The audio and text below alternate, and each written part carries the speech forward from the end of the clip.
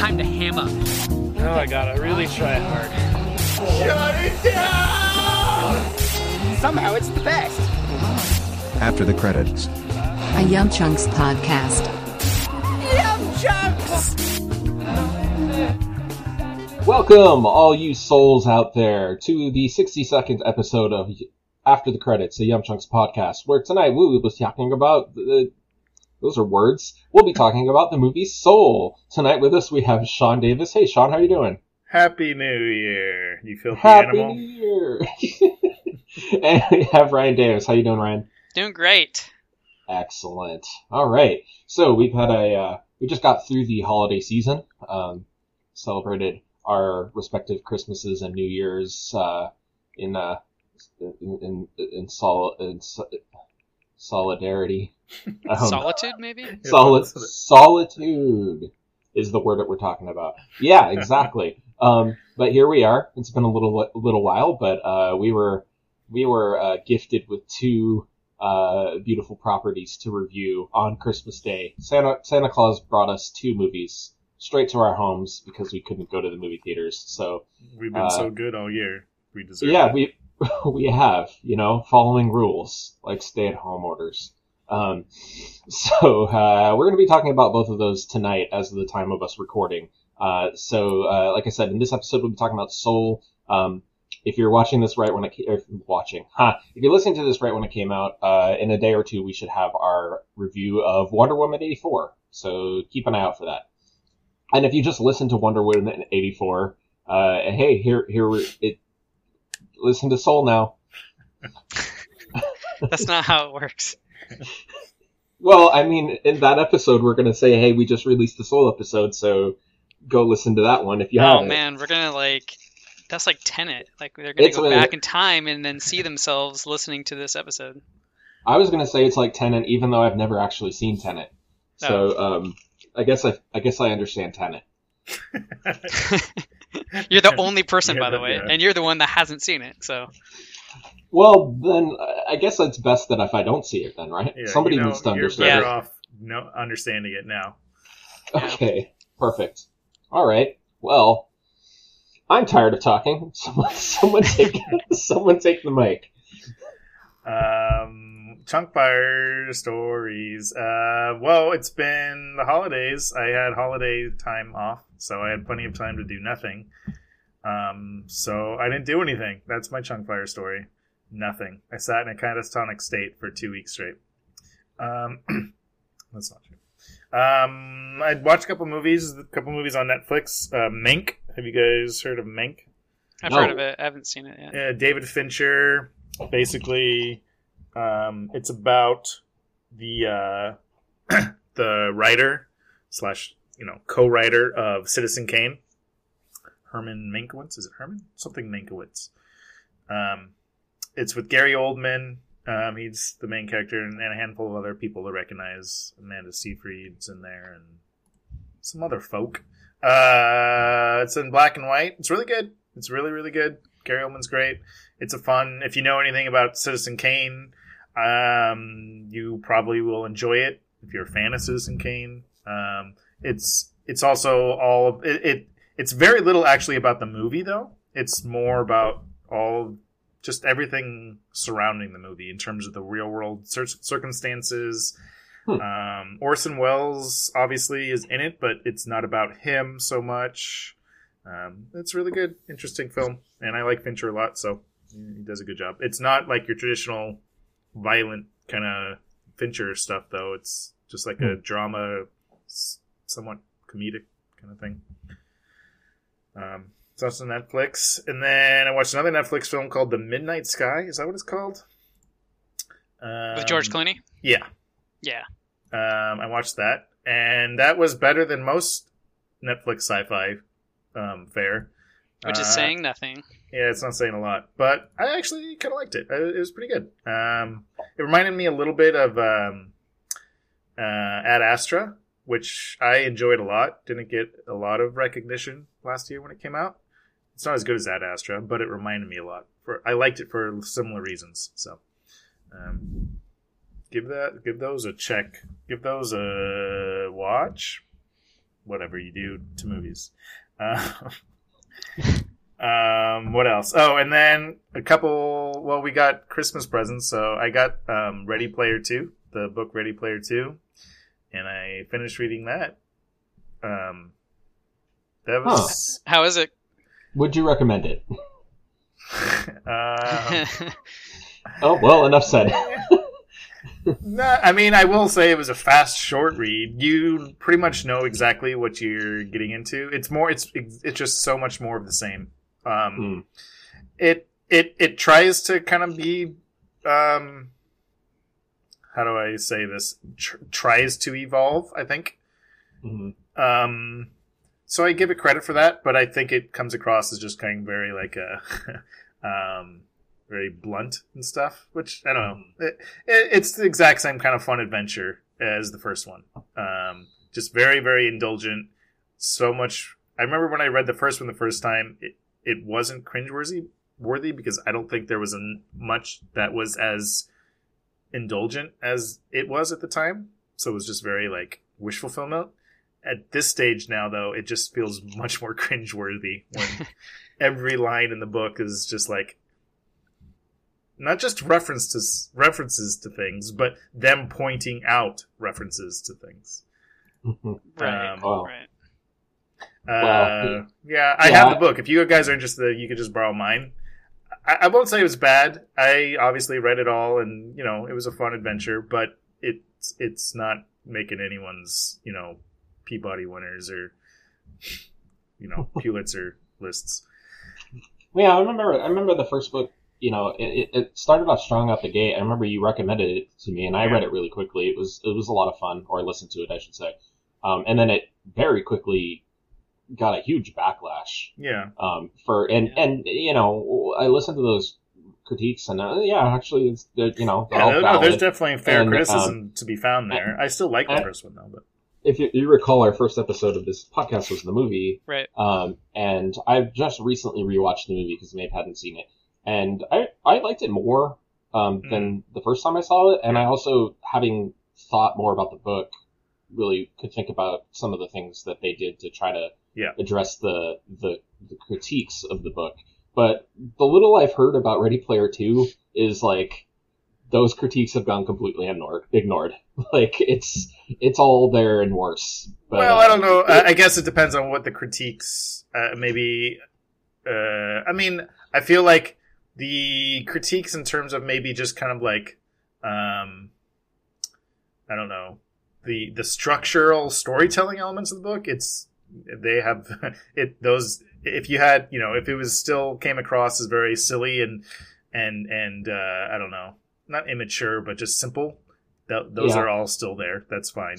I would say that the stuff though that's more critical of like kind of the social aspects or whatever, the gatekeepy aspects and stuff. I feel like, again, I think he did try to address those in the second one. Whether he did it, with any level of nuance or success, but at the same time, I think he's very aware of those things and he tried to address them. Interesting. Yeah. The best summary I heard of the critiques for the first book is it's Twilight for guys. And I feel that. I mean, it's, self-insert and it's pretty shameless. It just is what it is.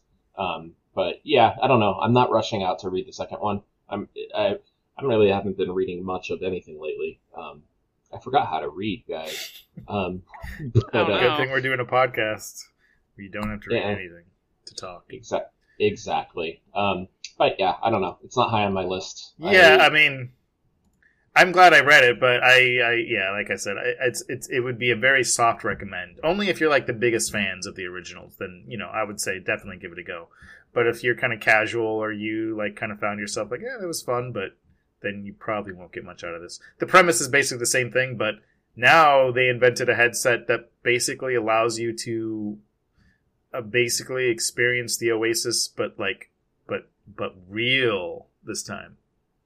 Oh. So okay. like you get so it's like all the senses. It's not like you're in a video game anymore. It's like you are actually there. It's like you could taste things and smell things and feel things, and it's all it's all as if it's like a real, like you're living in the Oasis. So it's like the Matrix. Yeah, yeah, exactly. It's just like the Matrix. Yeah, that's. Well, okay. All right, then. Yeah, I could see how that would. All right, and then lather, rinse, repeat. Got it. Yeah, and then the same idea. There's a big old treasure hunt and blah blah blah. But that is that. And then the last thing I thought I'd mention is I got this. This is actually a Christmas present I got myself / birthday present. I got this thing called a Lumens. Have you guys heard of this device? No, a lumen is the measurement of light. Yes, I got myself. I own that measurement. That unit of measurement now. Wow. Yeah, you could buy things like that somehow now. No, it's this weird. It's called that. Their catchphrase is "hack your metabolism." It's basically this device that you breathe into, and it reads all the chemicals in your breath, so it could do a whole bunch of biometrics about your body, like. If what you're burning, if you're burning fat, how much fat you're burning, if you're burning carbs, blah, blah, blah, blah, blah. Like, and then it advises you and tells you like, oh, you should be elevating your heart rate now if you want to do this, or if you want, it's like a healthier lifestyle kind of thing, but it's really high techy kind of stuff. And it's like this, if you look it up, you'll see it's just like this little, it looks like I don't know how to describe it. I'm looking at it now. It looks like a vape. Yeah, it kind of looks like a vape or a USB drive, a big old USB drive, and you just breathe into it. So I started trying to use it a couple days ago, and I've literally tried to use it 30 times, like over 30 times, and it has yet to read. Like, it constantly just like, we're not getting an accurate reading. Try breathing into it again. And then I breathe into it like 5 times in a row, and it's like, you need to take a break. You're going to hyperventilate. I'm like, whoa. So I have like this $300 broken kazoo, basically. Excellent. Yeah. So hopefully I'll get. Well, I finally sent I sent a customer service, email in because I can't get it to work. Like it's not doing anything. It has an app that you do on your phone that like measures all this stuff, but I can't do any of it because it doesn't read my breath. I don't know what that means. Am I breathing wrong? I guess. Yeah, you might not have breath. I'm like the episode of Bart or the Simpsons when Bart loses his soul and he tries to breathe on the. How appropriate! We're reviewing Soul today. Oh, exactly. Way to breathe, no breath. That's what's happening. That's what it is. So, anyways, apparently, either one, don't go buy a Lumen until you hear more from me and that it actually works, because it might just be a big scam I fell for. Or you got a broken one. I mean, it happens. Or I got a broken one. That could be it anyway. So. Or you're dumb and you don't know how to use it. I guess. Well, when I did the tutorial, I passed the tutorial with flying colors. So I don't know. Like, there's a tutorial you have to practice breathing, and they're like, "All right, you're ready now. You're ready to breathe for real." You passed the training. That's not true. You got your certificate. But then you failed when you got put into the field. Yeah, exactly. Exactly. That's why you need real-world training in your education. That's why real-world training, hands-on, is important. You can't simulation just doesn't. Yeah, it doesn't work. Simulation. Exactly. Well, you guys are ready for Ready Player 2. Best of luck with your breathing. I'll do my best. I'll update you as more information becomes available. Oh, no, please do. I'm fascinated. I mean, I'm just learning about this device now, so I can't wait to see what happens. Based on their own commercials, it seems really awesome. I don't get why it wouldn't be as awesome as they say it is in the commercials. Commercials just be that way. Sorry. No. Going but yeah, that's my fire. That's my contribution. Well, okay, cool. Well, I guess I'll jump in I'm going to jump into the fire, but while we're on the topic of Christmas presents, and whatnot. But, yeah, my holidays were, mostly, stayed around the house. One of the things I really like to do around the holidays is drive around and look at lights. And, we got to experience the local, Candy Cane Lane, which I didn't know that was like until recently. That's like just a nickname for that, like those candy cane lanes all over the country. Yeah. But the closest one nearby in Poway, just went out there, drove up and down the street. Traffic was crazy, even though it was a Tuesday night. I think it was before Christmas, but it's also just a cool thing to see. I think it would have been a cooler thing to see all the people walking around if it wasn't during a pandemic. But I guess normally, you've got these side streets in a neighborhood, and everybody's house is just completely decked out with some amazing lighting displays. And I guess normally, on normal years, they have like food carts outside, so some people will come and park their car and just walk around, and then you could get popcorn or hot cocoa or whatever. And then some of the more recent years, they've had a Santa, so you could go get your picture taken with Santa. They didn't have any of that stuff this year, but it's cool. I've always liked lights. I mean, I work in lighting, so that was a good time. It was a fun thing for the holiday season. But otherwise, stayed home, watched our typical Christmas staples, open presents, made cinnamon rolls, our normal thing. As far as entertainment goes, I've started playing. I've had it in my Steam library for a little while, but I started playing Ori and the Will of the Wisps recently. Yeah. I'm not that far into it, but oh my gosh, it's fantastic. Yeah, I think I mentioned on previous. I had played through it a couple months ago. I mentioned it. Yeah. I mean, when I played the first one, I devoured it, and I just loved that game so much. And this one, I am already like, man, I don't even remember the first one that well. Like, this one has already overshadowed it. And again, I've only put a few hours into it. One thing I kind of missed so far, and maybe I'm not far into it enough where this is a thing, but I liked in the first one, it had that mechanic where you had to use your power cells to drop a save point. So you had to kind of be strategic about where you saved the game, and if you couldn't, you had to kind of fight your way out and get enough power so that you could create a save point. And so far, I don't think that features in the game. I don't know if they eliminated it entirely or not.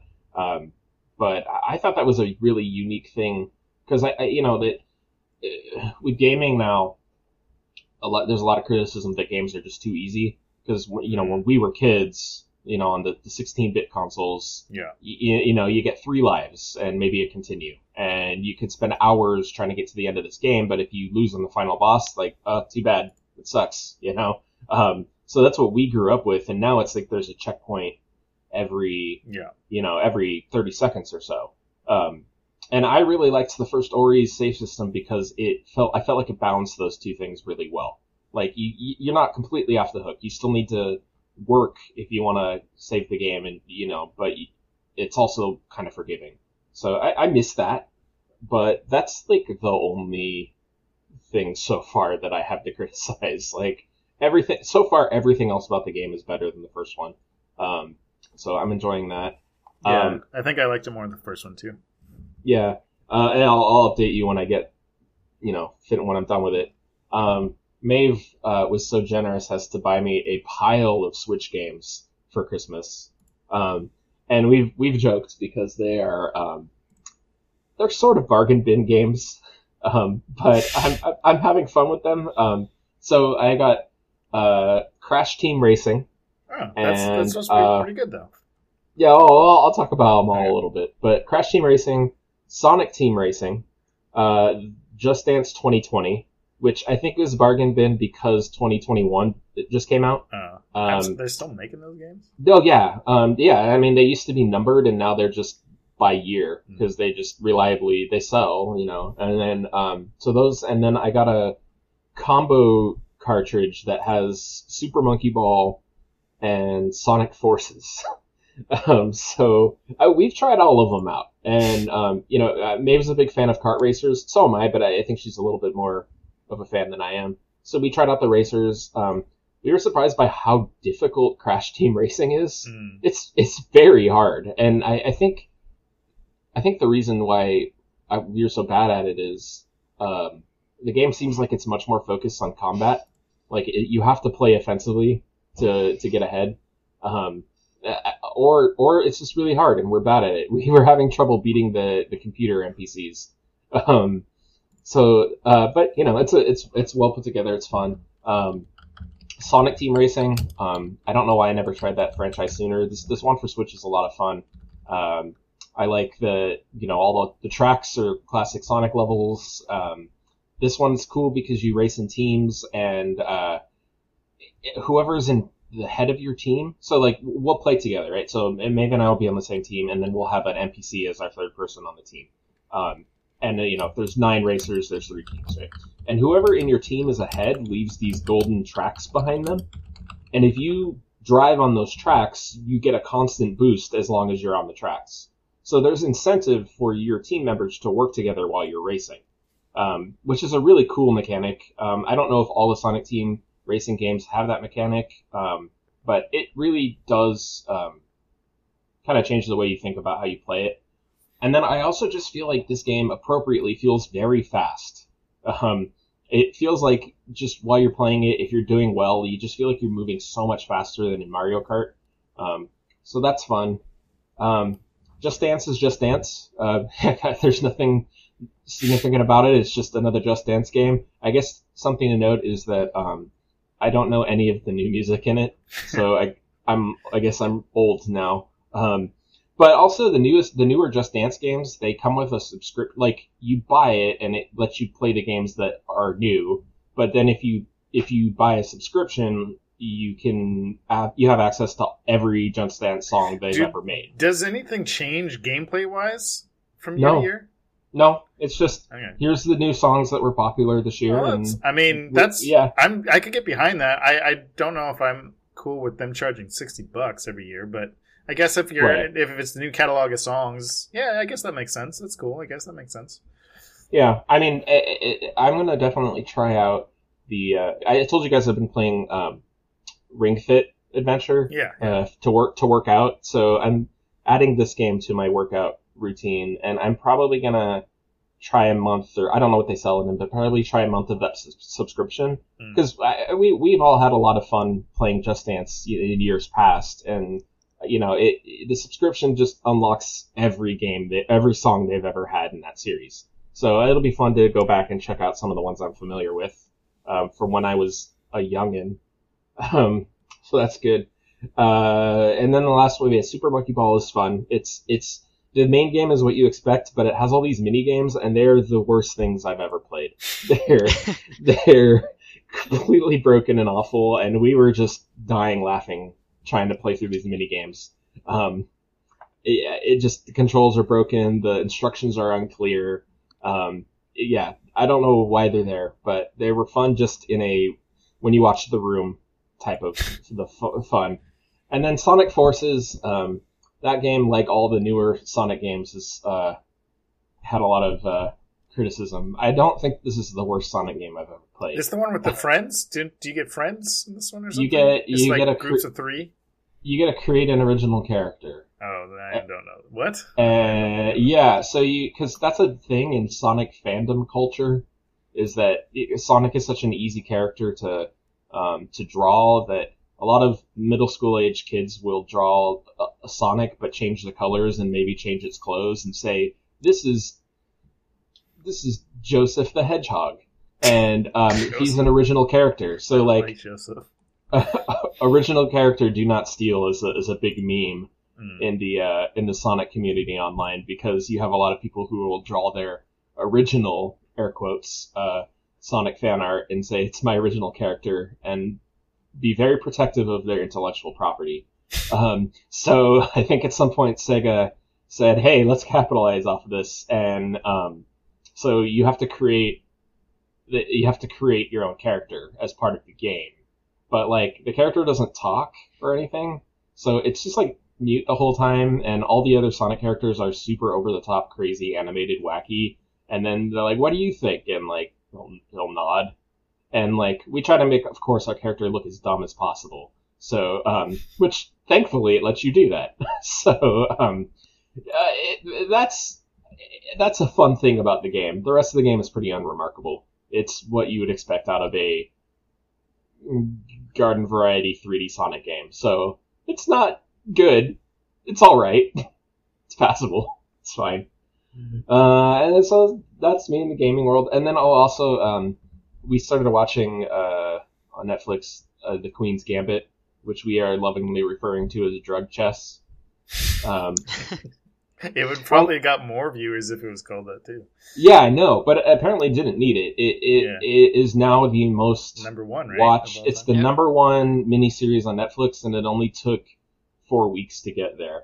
Also, I was reading an article today saying that like the sales of chessboards has like gone up 1,000% over the holiday season because of that show. Wow. It's actually kind of funny. You know that game that game store, Paradise Games in Vista?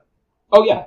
I go, and so I was doing some Christmas shopping. I was over there and stuff, and there I was only in there for like maybe half an hour, and while I was in there, at least two, it might have been three, at least two separate people came in asking for chessboards, and they specifically mentioned because of the show Queen's Gambit. They're like, yeah, I'm watching Queen's Gambit with my daughter, or I don't know, whatever. Me and my girlfriend are watching Queen's Gambit. We want to get a cool new chessboard. So, yeah, there you go. Well, all right. I mean, I don't see any harm in getting into chess. No, it's nothing bad. It's good. Great. It's just funny. I used to play when I was in elementary, middle school, and I never got really good at it. Never to the point where I played timed or understood the names of all the squares on the chessboard, but I was decent at it. Probably Joseph the Hedgehog is one name of the squares. Yeah, one of the Joseph the Hedgehog. But I fell out of interest to it, and I'm kind of not into it anymore. But it's funny because I watched the show and I'm super into it. Oh man, they're really playing some chess here. Like some hardcore chess is going on. You know, those are stunt chess players. It's not even the real actors. Yeah. Oh, don't ruin my suspension of disbelief. But I'm getting into it, and then the episode's over, and I still don't really feel like playing chess. Like, I'm very invested in her and her story and how much she likes chess, but I don't think it's going to get me back into it. And this is coming from somebody who loved playing at one point in my life. What's funny is for as much chess as they play, I don't think they actually provide any information about playing chess, like in any concrete way. Yeah. I think I was talking to you and Aaron, Ryan, when I was like, it's awesome. I love that show, but it gets you excited to play chess. And I just imagine like people like, all right, they get all excited and then they put the chessboard down, and they get it all set up, and like, I have no idea how to play this game. Because they don't even, I mean, it's not about that. It's not about knowing like that, obviously, but it just gives you enough that it makes you think you know what you're like, oh, I'm a chess expert. I'm going to use the Queen's Gambit opening and all this stuff. Like, wait, what do you do with this guy? I think there will probably be a lot of chessboards at Goodwill in the next few months. Yeah. But I have an anecdote. There's a neighbor whose kid's got a electric keyboard for Christmas. Mm. And did any of you ever get an electric keyboard for Christmas as a kid? Yeah, okay, I did. And I'll tell you exactly what happened. We got it, got super excited. Wow, a keyboard. You plug it in, you turn it on, you mash on the keys for a while, and then you go, oh, hey, the keyboard can play itself. So like you play some of the stock music, and then you mash on the keys for a little bit more, and then you realize playing the piano is hard and you don't want to learn a new instrument, so you turn it off and you don't touch it again. I don't know if that's your experience, but that was my experience, and that's pretty much that's definitely the experience of the neighbors. You forgot one crucial step.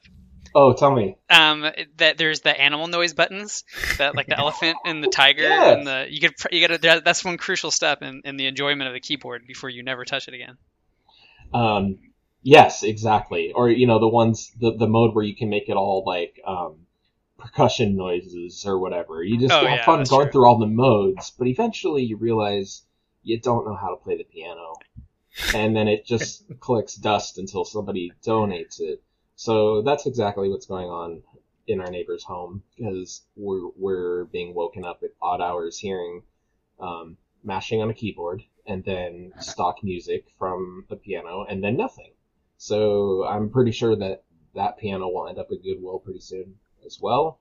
But also Maeve has a MIDI keyboard for doing music stuff, and I got her this program called Synthesia, which it's basically Rocksmith or Guitar Hero. You plug your MIDI keyboard into a computer or whatever, and you play along with it. It shows you which keys to press, and you play along with it. Long story short, we're going to go to war with the neighbors. There's been stupider things that wars have been started over, so I support this decision. Thank you. I appreciate the support. And those are all my chunks. So I think we have Ryan, right? Ryan, how's your holidays been? What have you been up to? It was good. I guess it was like you were saying, a quarantine holiday, so didn't really do much. We did do some Christmas lights, like you were saying, so that's always fun to do. Sean got me Squadrons, which I played a little bit in VR. Liking it so far, but haven't really gotten myself that deeply into it. And other Christmas presents is Cobra Kai, third season was released on the 1st. Yeah, a present just for me. Actually, I guess some other friends are into it too, and we loved the third season. It's not a little spoiler, but it certainly rewards you for having watched all the other Karate Kid movies, which I was not expecting, because I don't think really anyone. Only the first one was really good. The first one's the only one that anyone really remembers. Question, real quick. Does it also reward you for having seen the Jackie Chan Jaden Smith remake? So that's what I'm waiting for, because they've said that there's already a 4th season they've announced for sure, and there's no end in sight necessarily, which is now a rarity for Netflix shows. So I'm actually expecting, because they've taken it way further than I thought they were going to, so I would not be surprised if that enters the reality of Well, I was never the biggest Karate Kid fan. I mean, I saw the original when I was a kid on like TNT, because they know drama. And I've seen the remake. But when I saw that they announced that show, first it was on YouTube Red. I just thought it looked like a tasteless cash grab, cash in, terrible project. So I never thought much of it, and I keep hearing about how good that show is. Yeah, I don't want to overblow it, because it is a silly show at the end of the day, but they know what they're doing. Like, they know how to keep playing it silly, but then also keep you interested, and really it's very emotional. In fact, we'll get into Soul later, but I had a more emotional response to Karate Kid Season 3 than I did to Soul. And that's not a knock at Soul at all. I love Soul. We'll talk about that. But, Karate Kid had they know what they're doing. Oh, well, that's good to hear. I'm not moving it up to the top of my list anytime soon, but, I'll keep it in mind. Yeah, if it crosses your path, probably gonna rewatch the original Karate Kid first if I'm ever gonna do that. Yeah. I mean, and all the Karate Kids are on Netflix, including the Hilary Swank. I was gonna say, is it gonna tie into the Hilary Swank one? And that actually, with the friends that I also watch with, or don't watch with them, but talk about it with, that's my prediction for season 4, is that I want Hilary Swank to show up, and I have some predictions of how she can enter the story. Anyway, so that's fun. So I've been spending some time watching. This week is GDQ. If you guys haven't been watching. Oh yeah, I know it started. I was planning on watching some stuff. Yeah, Matt. They did Sonic yesterday. They had they played like 5 Sonic games in a row or something, and then on 2 runs back to back, they broke world records, which is pretty crazy. Oh well, wait, because they rarely break in the marathon setting. They rarely break world records. Yeah. So that's pretty exciting. It is. It was one of the games was like the 2013 release of Sonic the Hedgehog, the original. So which includes some kind of modifications. I watched that one, but I wasn't, because I don't know. Anyway, but it's just still kind of exciting. Plus, I always like watching speedruns. And also watching, Sean, you mentioned Action Button, so I've been watching Tim Rogers reviews. Oh yeah. And funny you should mention Mank, because as Tim Rogers says in his Doom review, that I guess he says that Doom is the Citizen Kane of video games. Yeah. But it'd be funny to say that Citizen Kane is the Doom of movies. Well, Just you know think what? about it in that I think we can context. say that. I think we Yeah. can say that. Like, what does that even mean? What? But it's obviously it was amazing. It's 3.5 Right? hours. Yeah, 3.5 it's hours of just 3.5 hours, but it's so like Chewy. I don't know if you've ever played Doom or anything, A but little bit. we'll send you a link or something. But there's the Tim Rogers. I think I mentioned him other chunk bending. He used to work for Kotaku. He used to be contributing to Kotaku. Ryan's mentioned him about the Final Fantasy VII translation series that he did. yeah. I met him once at E3. He was cool. But he has a new channel now where he does like 3 to 6 hour reviews of game. So if that sounds appealing to you. It's yeah. I love it so much because to me, video game, like, just listening to a movie review or music review or reading or anything, just like we do, it's not, I don't know, it's not important unless it has a personal connection, or maybe it's more important if it has personal connection. But anyway, I've started on the Pac-Man one, and I haven't even started that one yet. it's really, really, obviously it's really good. But if you know Tim Rogers, anyway, one of the top rated comments is, "Give him a second, boy. Tim Rogers needs to think about his entire life before he starts doing a video game review," which is Pretty a much. perfect comment because it's, it. Well, yeah, no, I get that, because anything I've ever reviewed, I'm like, wow, why am I talking about my childhood right now? Yeah. So anyway, and he's just like, yeah. He's I mean, just he's too also smart. like a kind of a genius. Like as you watch more of his stuff, he knows like 6 languages or something, and but he's a complete nerd. Like he's just the nerdiest nerd that ever has nerded, like in every way. But he's like this genius too, like, and he's super just like self-deprecating, so he doesn't come across as So yeah, I don't know. Anyways, give it a watch. It's a side note. All the YouTube ads that come up are all for this like fitness workout, like beef powder. You know what I'm talking about? Like the workout beef powder. No, I'm gonna search beef powder. Hang No, on. you know what I'm talking about, like workout powder that makes you protein. Yeah, protein shake. Yeah, Comes jacked in a big up. giant jug. I mean, And all I my just have to YouTube ask YouTube's algorithm. Okay, YouTube. I watch Mystery Science Theater movies. I'm watching GDQ. I'm watching a 3.5 hour review of Pac-Man. What in your algorithm thinks I want protein powder? It doesn't think that you want it. It knows that you need it because you need to get outside. Well, That might be true. in my YouTube ads, I'm still getting ads for Lumen. And I already bought the stupid thing. Can it, if they're going to be watching us, then at least know when I have bought the thing that you have subconsciously told me to, got me to buy. Actually, one of the products I saw on YouTube reminds me of that device, except that you stick it in your mouth and it brushes your teeth. Like, you just stick it in there, and then it has all these like micro bristles, and it just brushes your teeth like that. So an electric toothbrush. Yeah, but you don't have to move it around. You don't have to move it. Oh, I mean, but like moving a toothbrush around is not that hard. Nope, weird. This is the future. This is the future. You still have to hold it. No, you just put it in your mouth. So you put the thing in your mouth, you let go of it, you close your mouth, and then you spit it out, and your teeth are clean. That you pretty much got it. I think it I also want shoots. that. It shoots like laser beams at your It teeth or something. shoots stuff. What YouTube ads are you getting, Chewy? If you want that, they have not been doing their No, they have no. YouTube ads are terrible. I mean, I'll be having a great day, and I'll be going to watch my newest theme park video, and the ad in front of it is about like the San Diego Cancer Center, and I'm like, well, there goes my good day. Thanks, YouTube. That's not funny. It's a little funny.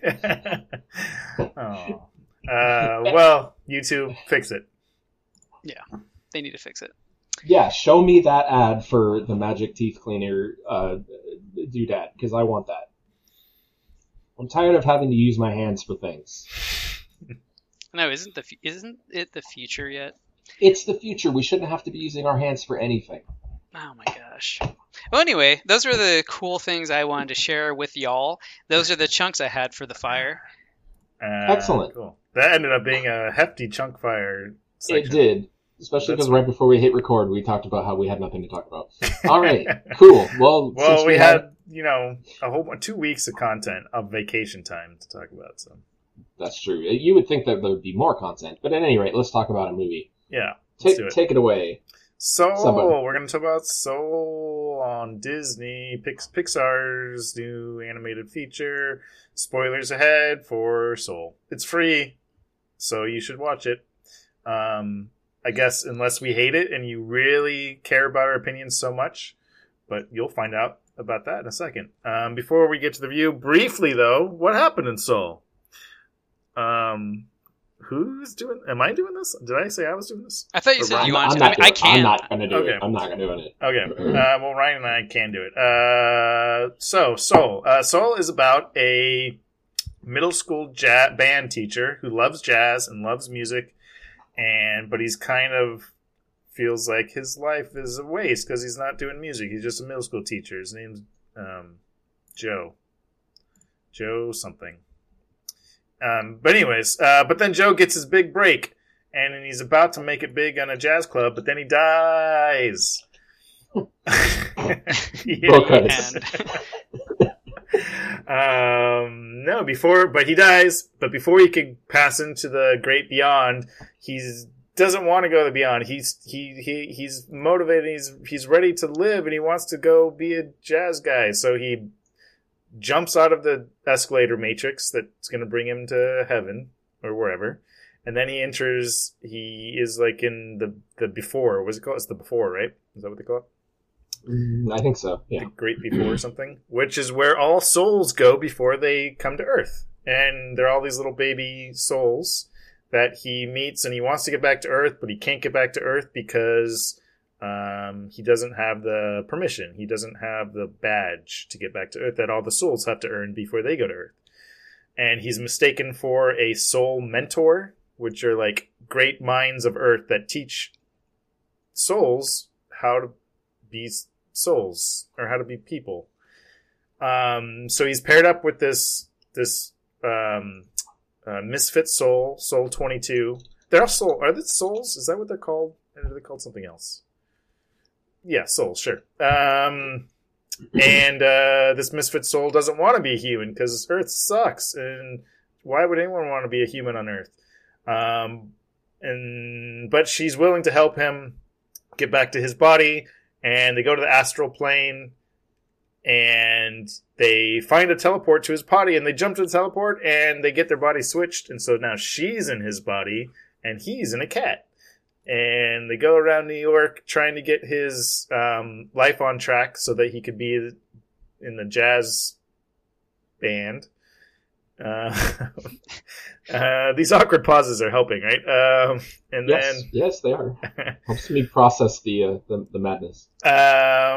And we get to go through his life, and she gets to experience what it's like to be a human, and he gets to watch it vicariously about what his life is like, and wackiness ensues.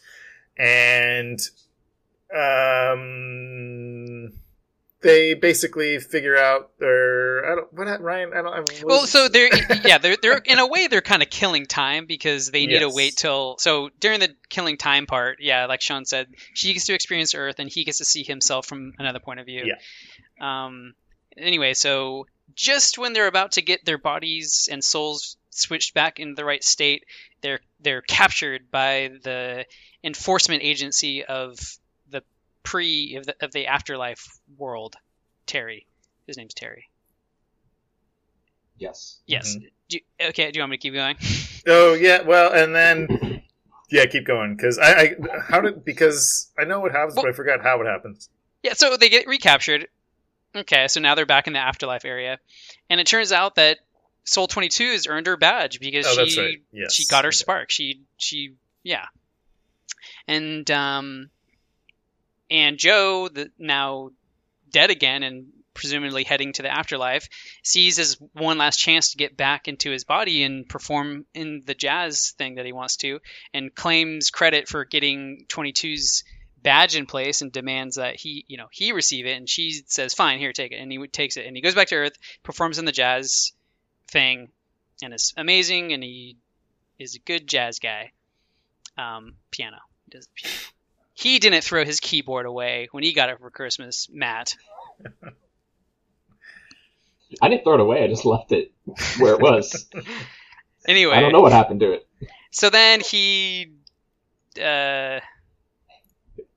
Roll credits. No, wait. How does he get? What happens he next?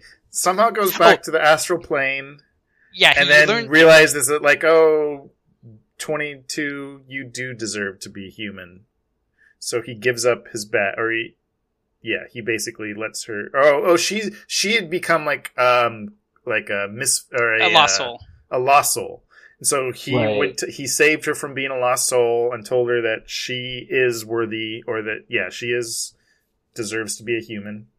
And so then she becomes herself again, and she goes back to Earth, excited to be a human. And he has basically accepted that he died, and he's okay with that. And right before he goes back on the great escalator to wherever, to the unknown, to the after, to the beyond. The Jerry, one of the administrators, comes in like, well, you've earned a second chance. So if you want to go back to your body, you can. And he does. And he goes back and is committed to loving every moment of life. The end. The end. Roll credits. All right. That was a more complete recap that I was expecting, and also than we usually give.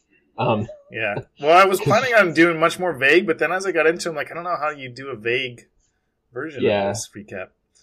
You have to go super vague, or it's going to get detailed.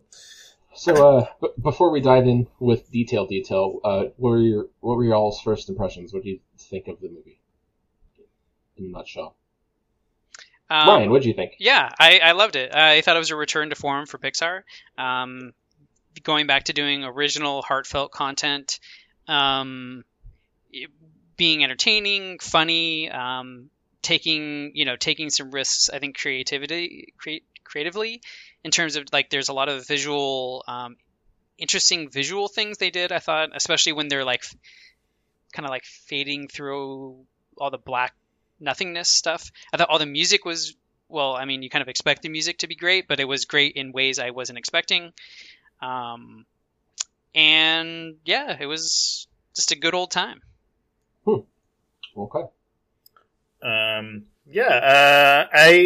still thinking about this one because I definitely liked it a lot. I think it's one of my favorite Pixar films of the last couple of years, for sure. But there's so much, like, it's such a, well, you said it, Ryan, unique. It's so, like, original that there's a lot that you can't just, like, kind of, not think about. It kind of forces it, like, and so just thinking about it, there's parts of it, like, I loved, and there's parts I'm not sure about. And I think the parts I'm not sure about have less to do with the content and more just, like, the structure of kind of how the film played out in some parts. But overall, yeah, I was pretty surprised. I didn't think I was gonna, I don't know, connect with it, as much as it. Yeah. What are your thoughts, Matt? I did not like this movie. Oh, not at all? Really? Oh my god. Not so much. No, I agree with a lot of the points that you made about the positives of this movie. I love the visual style. I love the concepts. I love that it's original. It's the most original movie they've made in a while. And, I liked ideas in it, but it wasn't enough to, like, it didn't come together for me. Like, it didn't do it for me. And, I think maybe we'll touch on this, and maybe this is what you're talking about, but a lot of the structure problems really dampened this movie for me. And I also think, and it might not be a fair assessment, but I think that I spent a lot of time during the movie, like, being confused by the direction it was going. It didn't feel like the movie I was sold. A good example of that is Brave. I think, the way it was marketed it looked like it was going to be one thing, and then it wasn't what we got. And that's not necessarily a fault. It's just not really what I was expecting or wanting, really. Yeah, So, I think I know what you're referring to as well. It didn't do it for me. So it's funny you mentioned brave. I have a few notes here, and the second one is just the word brave. Well, then whatever it As is, an adjective or as the noun, the noun movie. Yeah, when 20 minutes in or whenever it is, when we're presented with soul switching, I was like, wait, this is what this movie's going to be? Which was essentially the same reaction I had to Brave when I thought I was going to get this cool action adventure movie, and it turns into My Mom's a Bear. I was like, wait, what? This is what the movie is? Because she ate a piece of cake. Yeah. And for Brave, it did not work for me. That's one of my least favorite Pixar films. Whereas this one, it did work for me. Interesting, because other way around for me. And, I mean, I don't love Brave, but I did end up liking what we got. But I do also admit it's not what I thought we were going to get. But regardless, I still accepted Brave for what it was. It just didn't fulfill. Not that it didn't fulfill. I just didn't necessarily enjoy it. Whereas this one, I accepted what I was given because this is a story what they wanted to tell, and I thought they executed. They executed well. Yeah. Well, I guess maybe ahead. Just to make sure we're on the same page, the basically the stuff that maybe we weren't expecting, what we didn't think this film was going to be, was her being in his body and him being a cat for about 60% of the movie. That's a good point. That's a good portion of it, but not the whole thing. But go ahead. Okay, to me that was the stuff that I was expecting it almost all to be in the afterlife, or if not all in afterlife, then mostly in the afterlife with him like observing Earth or I don't know whatever happenings on Earth, but more or less basically him experience I don't know whatever learning going through his journey in the astral plane or afterlife or whatever that was. Right. But then basically, is it the midpoint of the movie? A little before the midpoint of the movie, it just turns into, oh, they're on Earth now, and now it's a kind of a wacky little bit there. And so to me, that's the part when you guys say it's not what I was expecting, but that's what I got, that's what I think of. Is that what you guys are thinking about, or what to you? That's half of it. But I mean, for one thing, on that note, I'm not really a fan of talking animal movies. In fact, I mostly hate them, except for a few exceptions that I love. And I was like, oh, okay, this is Secret Life of Pets now.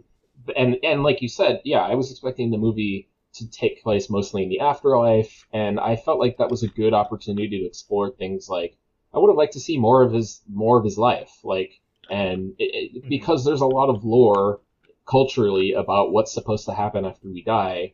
I wanted to see some more heavier topics dealt with in a way that's kid friendly, kind of like how Inside Out dealt with really heavy topics about mental illness and whatnot in a way that little kids could understand. I was expecting this movie to be more about that, but I felt like the middle act spent too much time on antics. And then the other problem I had was, weird example, but Godzilla 2014, when the entire act is spent getting to know Bryan Cranston, and then he dies.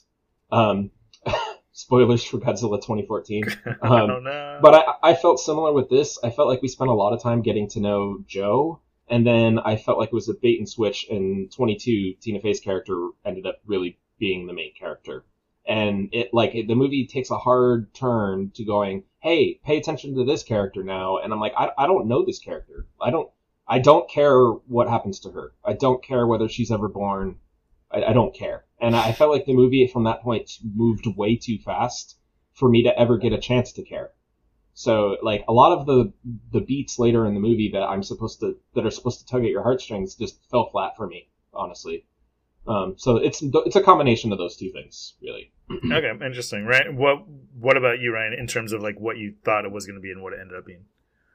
So I mean, I had no inclinations or whatever going into the film. The only thing I knew about the film was the title and two screenshots. One of that person playing the stand-up bass, the lady, and then the cute little figurine or the cute little soul avatar of Joe. Oh, literally, so I only had those two images going in, and the title Soul, which I assumed to mean that the Joel figurine thingy was a soul, but then I also like a double meaning for like music or something. But so that's all I knew going in. So when the whole cat switch thing happened, it was just up to that point, 20, 30 minutes into the movie, I was like, oh, wait a minute. Whoa, this is now a different movie, right? Because up until that point, it had been taking place entirely in the afterlife. So that's what I mean when I was like, oh, wow, this is what this movie actually is. Right. And it took a while to get to that point. And that's why I'm like, okay, I'm invested in Joe. Oh, God, who's this character? Oh, wait, what's happening now? And that's just too much. Well, I mean, I think we're introduced to 22. Like, we spend 10 minutes with her or so in the afterlife before jumping into the real world, which I thought was a perfect acclimation time period before doing a switcheroo.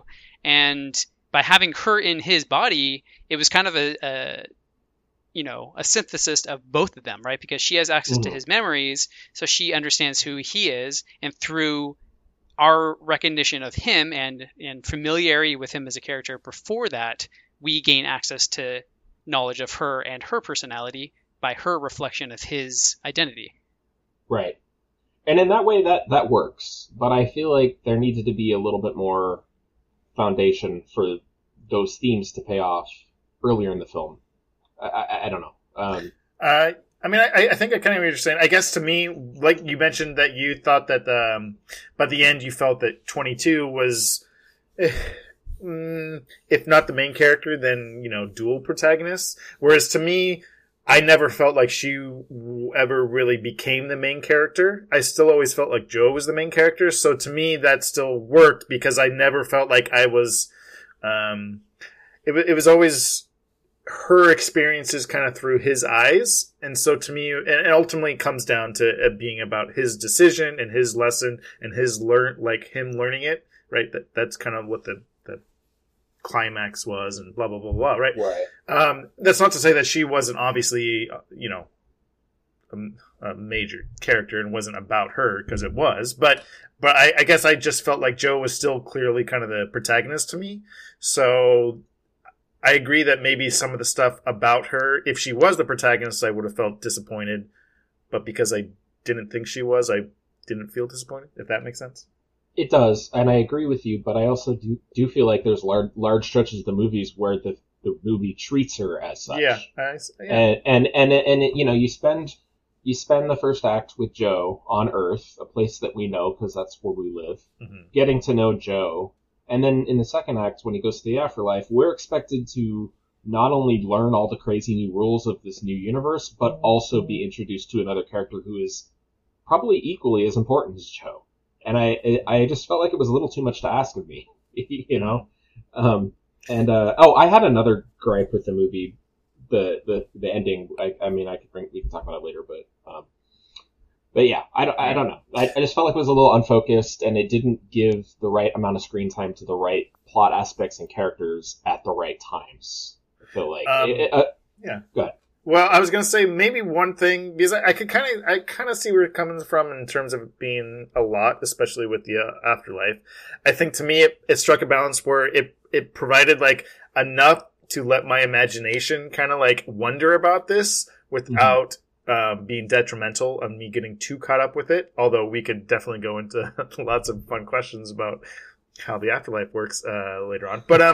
But they weren't questions that bothered me, or that didn't take away from the movie. But also, I think one thing that I think is really, that I appreciated about this, and one reason I think I maybe liked it, one of the reasons I liked it a lot, is because it feels like that this is, how do I put it? Most Pixar films, and most good animated films, you could argue, are kids' films, but that appeal to adults, right? This does not. This feels like it's just a film for adults that can appeal to kids. Yeah, I have no problem with that. And no, I agree. That's what I'm saying. That's something I like about it. Now, yeah. And there's a couple different reasons, but one of the more obvious ones is the protagonist is a middle-aged adult. Yeah, who kind of just like doesn't like his job. Right? I mean, just like, there are other Pixar films with not kid protagonists that So that doesn't necessarily mean it's not a kid's film, but even like Toy Story, I guess they're supposed to be adults, but they're freaking toys, right? Like, or Up, I guess, is, you know, an old man. Incredibles. Incredibles to an extent, but even that, it's clearly a family, right? Kids are a major part of that, like, film and stuff. That's fair. But this is clear, like, it's a middle-aged man who's kind of like, you know, disillusioned with life and kind of like, who enjoys jazz. Yeah, right? Like, that's not a kid protagonist. Like, No. And so there's a part of me that just, like, appreciates it on that level. It's just like, yeah, it's a Pixar film, so they're not going to be swearing and there's not going to be ultra violence and stuff, but this is not really a kid's movie. Not to mention it's talking about, like, afterlife and all these weird, like, Yeah. like, I don't know how, I could barely grasp the implications of what they're going over. I don't know if a child will be able to understand the idea of, like, the astral plane. Yeah, actually kind of funny. I was reading this book today, kind of unrelated, it's circumstantial, where this guy is talking about his experience with talking to kids about death and how they deal with it or think about it. Yeah. And they deal with it and think about it by not doing so. They consider it such a so far remote reality that it's not even like on their plane of like, oh yeah, that's a thing that it doesn't happen to me or my parents, but it's a thing that exists in the world. And depending on how old they are, usually like 7, they realize, oh, okay, wait, everyone will die, but it's so far off. Oh well. So yeah, I think you're right. I'm not sure how any kid's going to respond to this movie in terms of connecting it with the reality of death. Well, I mean, I will say that there are a lot of kids that experience death at a very young age, and you know, I have a family member who's a few, you know, branches over on the family tree who has. And, you know, who had just, you know, he's 9, I think, just recently watched Avatar: The Last Airbender and, you know, said, oh, like, his version of what he thinks after after death is the spirit world. You know, like, that's what he you know, so kids do think about those things, but I think it really depends on your life experience. Because there are a lot of kids who go through really awful things at a really young age. And, you know, so I think it's going to depend on your perspective. Yeah, that's a good point. So kids that maybe have had some kind of experience, they may connect with this film more than the average viewer, I guess. And I think even if you necessarily haven't, like, I mean, obviously, just speaking in real vague anecdotal generalities, in general, you know, probably kids haven't. But even if they haven't, then this may be a way for them to be introduced to those topics and those ideas, and which is another. I mean, and then that's all great. But I think just in general, traditionally, kids' movies in general don't deal with the ideas behind death and soul, and even if they do, they don't take on the perspective of like looking back on your life as a middle-aged man. Right? Like, yeah, that's true. That part of it, I will definitely give it. I mean, I could think of examples to counter your point. I mean, Lion King is the first one that comes. Yeah, or even like some like a Coraline, or like some of the like Burton kind of more kids, like Edward Scissorhands and Beetlejuice. Like those aren't kids movies, but there's an appeal to a very younger audience there. That deals with that, right? As far as Tim Burton goes, you got Corpse Bride, which you know is very. It's very, you know, that movie gets overlooked a lot, but its whole thesis is like, death is to be celebrated. Mm-hmm. Like, it is a part of life, and we should embrace that and not fear it. You know, and then, like, you have Lion King, you have, like, you know, even the people who are, like, the most important, indestructible people in your life, they will die. And, you know, but they're not gone. They're, you know, as long as you remember them and you keep them inside of you, they're around. You know, you create, and then you have other movies like you've got there was 2 movies about Dia de los Muertos in the last few years. Pixar made one. Coco and for then, sure. Yeah, you know, Coco, that was another great one about how, you know, people will die, but we remember them, and that keeps them alive, and things like that. You know, and those are some really, I think some of those other examples handle the idea of death better than this, at least as far as like a kid's perspective goes. Yeah, I guess maybe it isn't so much death, because I guess you think about, there are a lot of, I mean, even like Bambi right? I mean, to a certain extent, right? So maybe it is more so that it's just, to me, it just feels like the perspective is so much an adult perspective from this movie. Right. That makes me feel Right. like it's more an adult movie. And then on the adult, I'll go ahead and mention what I was alluding to earlier. But on the adult perspective of that, I feel like there's a lot of themes in adult movies about how, like, you know, and Wreck-It Ralph is a good example of this. Like, what am I doing with my life? Like, am I happy with my life? And they very clearly in the first act establish he's not happy with his life. He's not happy with the choices.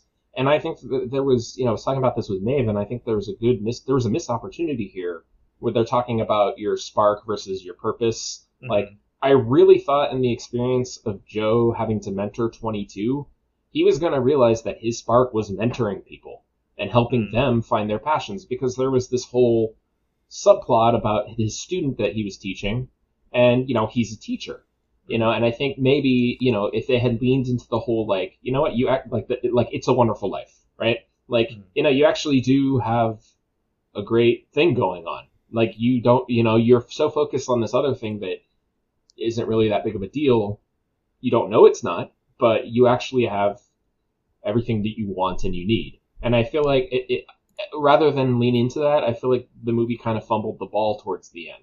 So I don't know. I see a lot of missed opportunities here. I thought that was the point of the movie, though, is that that the purpose was separate from his spark.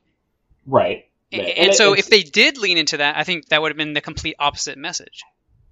Fair enough. But I don't think that it's clear enough to... I feel like the movie doesn't establish that point strong enough in the third act. I feel like it needed to definitely be, you know, strengthened a little bit more. Well, I remember thinking the same thing, Chewie, like, oh, he's going to find that he likes teaching more than music, or I don't know, whatever.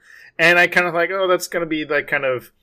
Not that it would have been the predictable ending, but I felt like that would have been the more, I don't know, wrapped up ending. That I think everything would have kind of fit a little nicely. And I think this is something that I end up liking the film more, because by the end it was more ambiguous, not in terms of like his character, but in terms of how he's going to, because it's not like when he does finally play in the jazz club and he comes out and he's like, you know, it wasn't what I thought it was going to be. That's still not resolved, right? Like we don't know what is he going to go back to the jazz club? He's going to and so I like that we're not resolving specific what he's doing with his career, but we are resolved in terms of how he's seeing his life. So whatever he does, if he does go to the jazz club or he goes back to teaching or both, or, you know, whatever, his outlook is now so much that it doesn't matter, because he's found that spark or, you know, that he didn't have before. Yeah, and that makes sense, but I guess it wasn't super satisfying to me. Yeah, I mean, I hear where you're coming from, though, a little bit on that, too. Well, kind of going to... So, like I mentioned, in general, I definitely liked it a lot, but one of the things I did mention was some of the structural stuff, and I felt like... So the cat, the whole wacky antics with the cat and the human switcheroo and stuff, in general is fine, but I did feel like maybe it dragged on to... Not dragged, it wasn't a drag, but I just felt like I was ready for them to, like, okay, we've seen them in the bodies, now I want to get back to some wacky metaphysical stuff. No, I felt like it brought the movie to a grinding halt. I mean, to be honest, I did the biggest eye roll and went, oh, okay, all right, let's get through this part of the movie. I hope it's not the rest of it. Yeah, I mean, it wasn't that extreme to me, but I did feel like eventually I was like, okay, I want to get on, like, it felt like something that was going to be a little episodic, funny adventure turned into the whole second half of the film. I was like, oh, well, okay, I'll take the film with it for what it is, but I was ready for them to, like, get to that third act. Well, there you have it. Well, I mean, other stuff. I mean, how did you guys feel? Because the other thing too is, I don't know why I had this impression. I don't know if you guys had, but I had the impression that it was going to be it would have been a downer ending, but I didn't think he was kind of going to come back to life. I thought it was going to. No. So when he does come back to life, or when they do give him the opportunity, he comes back to life. Part of me, I was kind of like, I'm still not sure how I ultimately feel. I think it's hopeful and it's a happy ending. So just on that level, I like it, because who doesn't like happy endings? That's great. But part of me is like, you know, I don't know. In a film about death, to just kind of like have something be like, oh yeah, he's back to life. Yeah, I don't know. I just have mixed thoughts. I didn't more about that. I didn't like that at all. I definitely don't think he should have come back to life at the end of the movie. I think it undercuts the message. And if you're gonna bother to try to make a Pixar movie that appeals to all ages to deal with a subject that kids aren't used to dealing with, like, don't tell them that you can get a 1-up after you've died. It doesn't work that way. You know, I guess technically he never died. He was in his hospital bed, but like, I don't know. To me, it weakens whatever message is supposed to happen. Well, so again, I think maybe I interpreted a different message, because to me, they only achieved the message of the movie by him coming back to life. They only achieved it by him doing that, because he had the choice. Yeah, I mean, it's interesting because it does remind me. You mentioned A Wonderful Life, Chewie. And, you know, it also, films like this that have to do with, like, existence and appreciating life. Groundhog Day is another one. Like, as wacky comedy that is, it's these people given these amazing opportunities to kind of, whatever, see their life in a different perspective and blah, blah, blah. And I love those movies. Obviously, there's some of my favorite movies of all time. But there's always part of me that's like, yeah, that's not fair, though.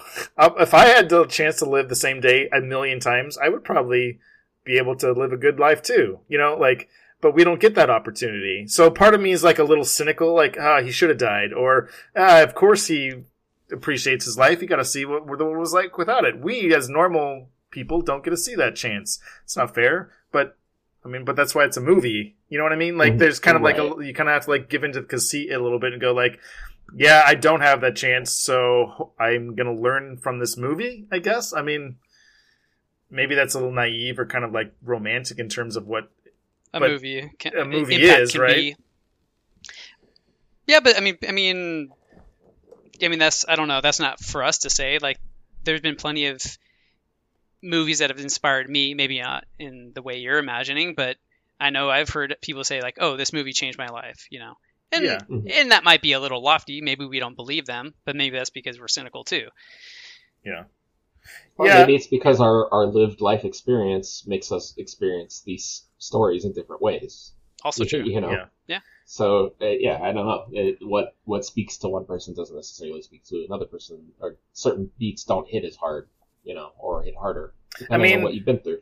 I was just trying to like play out in my head, like, oh, let's say he just died. How would I have looked back on the movie? Would the, like, I don't know. Like I said, it just has given me more to think about, and I think right now I'm happy with it because, like I said, it's a happy ending, and it reminds me of, like I said, A Wonderful Life and those other films that I like for similar reasons. So I'm cool with it and okay with it, but I definitely that was something, I don't know, it's definitely something thought worthy. I would have, you know, just in terms of a film about death and stuff.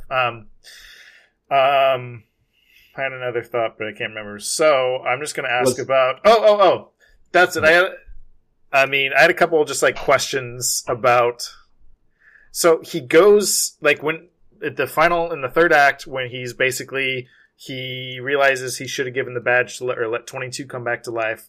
He goes into his room, and he's alive. He's alive and good, and he just enters the astral plane, right, to go find 22. Which is the thing you can do. Yeah.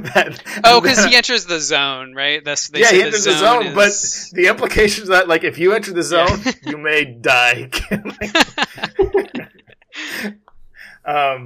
Also, I love the design of the Jerrys and Terry. I liked all of them a lot. Absolutely. And all the voice actors they got to play them. I love especially Richard Ayoade. From like the It Crowd and Mighty Boosh and a lot of things. But the way, even like when Terry's on Earth and he's like kind of hidden in the lines of everything and stuff, I thought that was some cool stuff. I thought all of that was great. It reminded me of what was that Zelda game? The one I like Worlds? A lot. Jump into a painting. Yeah, Link Between Worlds.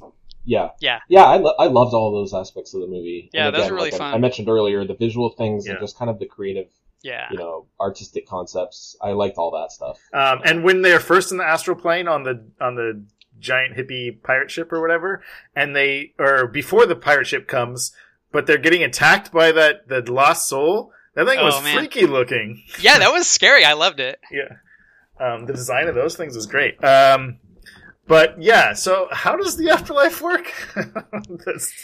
I didn't think too hard about that. I was like, Yeah, like I said, it's whatever I'm only fictional- asking this in the way that we like to ask fun questions like this, because Yeah. personally, it didn't really detract from me. But there, on further thought, there are a lot of things just like, whoa, wait, whoa. Well, I think the biggest question for me was, okay, so the cat's soul was Yes. displaced by Joe's soul, right? And we see the cat soul riding the escalator. Yeah. The amount of time it took, I think that cat soul would have transcended to the great beyond. So now the cat, once now vacated of Joe's soul, is now a soulless cat. It's dead. Yes. Well, I think the bigger implication though is that like, Well, it's not dead. so it's all soulless. animals have souls, and like, There was Definitely some Kingdom Hearts-ish logic going on in this movie, and even the corrupted souls looked like Heartless. yeah, So, Matt, you reminded me. There's a line in the movie where Tina Fey, the 22, says Yes. she's a nobody. I know. I Yeah. thought the same thing. I know, That's it was what they like, remind oh me my of, is gosh, they're nobodies. They look connected. like their arms, how they're all wavy and like, like they come to a Mhm. point without fingers. Yeah, I I was just like, thought Sorry, I thought the point. Disney's finally acknowledging Kingdom Hearts in their cinematic world. It's finally happened. Well, they finally put I some hoped Pixar this stuff day would in never come. Kingdom Hearts 3. I thought the solution would have been just like, but what happened to the cat soul? And then they cut and they show the cat on the thing. I thought the funnier payoff would have been just them going, oh, cats don't have souls. Like that would have been like a funny. Oh, that's what we thought. Oh, That's really? what we thought was going on for a while. Because the implication that like all animals and maybe one of the other souls that were supposed to enter human entered that cat soul when it was whatever. I don't know. Yeah, personalities. We have personalities beforehand. That's a kind of cool idea. It was kind of like Inside Out, but like Yeah, different. there was a couple connections with Inside I found, like, and that was an interesting concept because it's like, well, you can't, necessarily prove otherwise, I guess, if that's what they're trying to say. Yeah, I liked it because it's like they did enough stuff, or they were kind of specific in a lot of ways, but never so much that you can't like, yeah, obviously no one knows this, obviously, so Right. they could kind of do whatever they want. But I like the idea that they were like the personality stuff in the Hall of Everything. What was it called? The hall, where it's just like everything, experience Oh, anything. yeah. I like that idea because it's like, like people have inclinations towards, well, you're talking about games done quick, right? Like, Yeah. how do people have, that's not a natural human talent. We didn't, as a species 10,000 years ago, have computers. Why would anyone have a natural talent towards computers nowadays? And Right. I mean, I don't know. I thought that was like, oh yeah, they just update it with any time something new comes Yeah. out. The before world just like adds it to the repertoire. Yeah. Yeah, I guess so. Yeah. And I guess in that concept, it's like, well, somebody who's good at certain, personality traits or skills are gonna like or be good at computers. So, that makes sense to me. But yeah, it's the idea of the personality being born with a personality. I did think about that. It's like, well, so does your life experience not have anything to do with your personality at all? Like, are you destined to be the same person no matter what? Like, that was something I definitely thought about and couldn't shake while I was watching it. Well, they even make a couple jokes about that too, because they're like early on, one of the Jerry's is like, "Oh, we're gonna make them self-centered," and it's like, "Well, Earth's problem now." So Yeah. I guess to them, it is just like, yeah, your personality's set from the beginning. I guess But your to an personality extent. can change, though. Yeah, it could. because Yeah, because 22 you changes. just- And... Right. Yeah. Before even being born. So, okay. yeah, I guess. Yeah. Yet still shaped by her experiences on Earth. It's Oh man, pre-life that is experiences. a mind bender. Yeah, it's a lot. It's quite a lot. Anyone notice that 22 looked like a Chow from the Sonic Adventure games? I Did you didn't. really? No, I Okay. did not until you said that. Now I think it's I hilarious. don't know, but now that you say that, I can't not think of them. No, I noticed immediately and couldn't not think of that. And that's for what the you whole do movie. with chows. You feed them things to develop their personalities, right?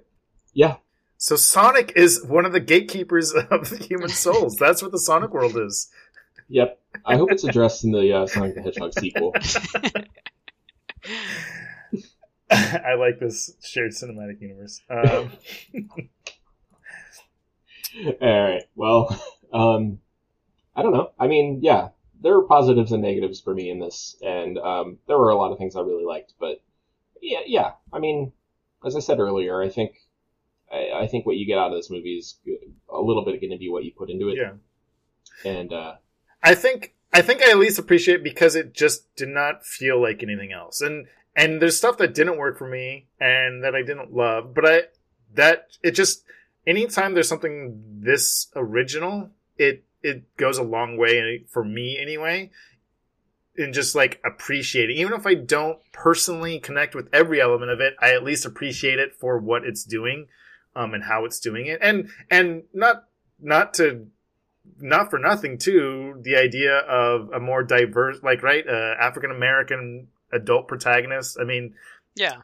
like those kind of things, like, okay, you could be cynical about it and going, well, we're going to hit the demographics and we're trying to, but who cares? It's still diverse. It's still like, that's something that a Pixar film hasn't had before and should have had by now, so those types of things also, I think anyways, help kind of push it into the tier of Pixar films that kind of stand out to me.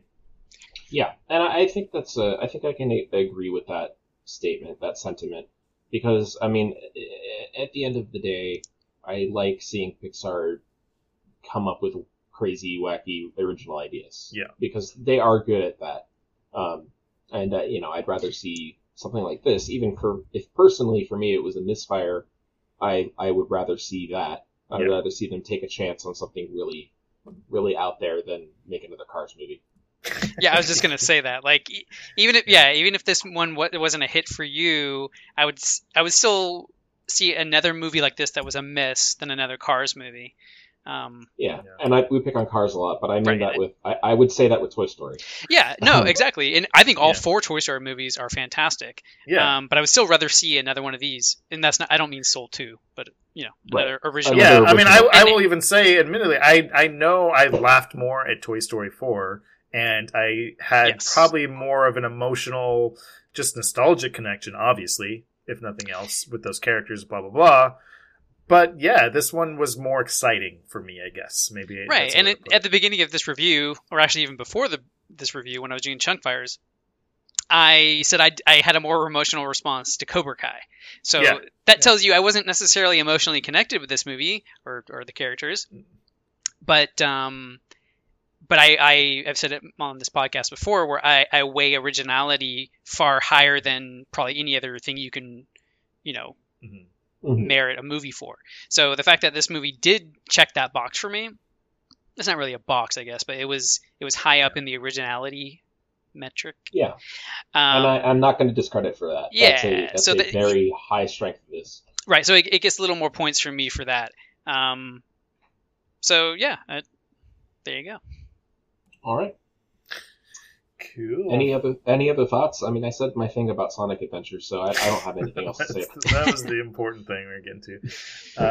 Yeah, I don't think I have too many other notes. Yeah,